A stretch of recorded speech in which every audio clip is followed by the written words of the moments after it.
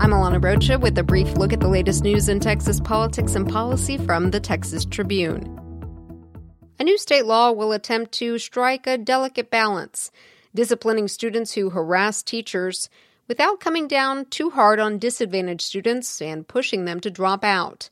Come September, the law will require students identified as harassers to be referred to disciplinary alternative education programs outside of their regular classrooms.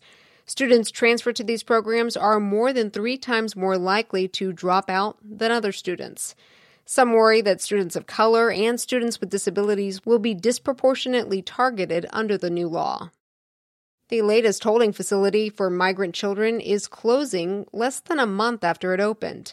The U.S. Department of Health and Human Services opened the Carrizo Springs Emergency Influx Shelter in late June amid a rise of asylum seekers arriving at the U.S.-Mexico border. Now, the head of the nonprofit that operates the facility says fewer unaccompanied minors are entering the country. And according to U.S. Customs and Border Patrol data, the number of unaccompanied migrant children apprehended at the border fell by almost 4,000 last month. And the state's licensed shelters tasked with housing them reported a similar decrease.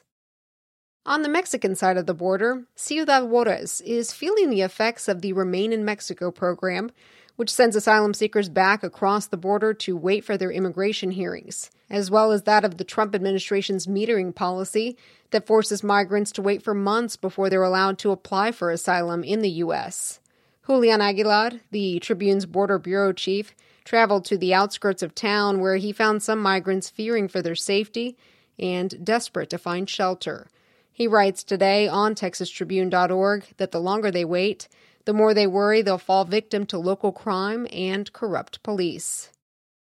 Just one day into Wendy Davis's congressional campaign, the former Texas state senator has already raised $250,000, half of what her opponent, U.S. Representative Chip Roy, raised during the entire second quarter.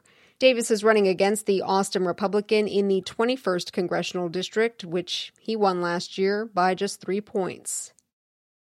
With more Democrats running for statewide and national office in Texas, the Tribune's Ross Ramsey writes that their prospects look better than they did just a few years ago.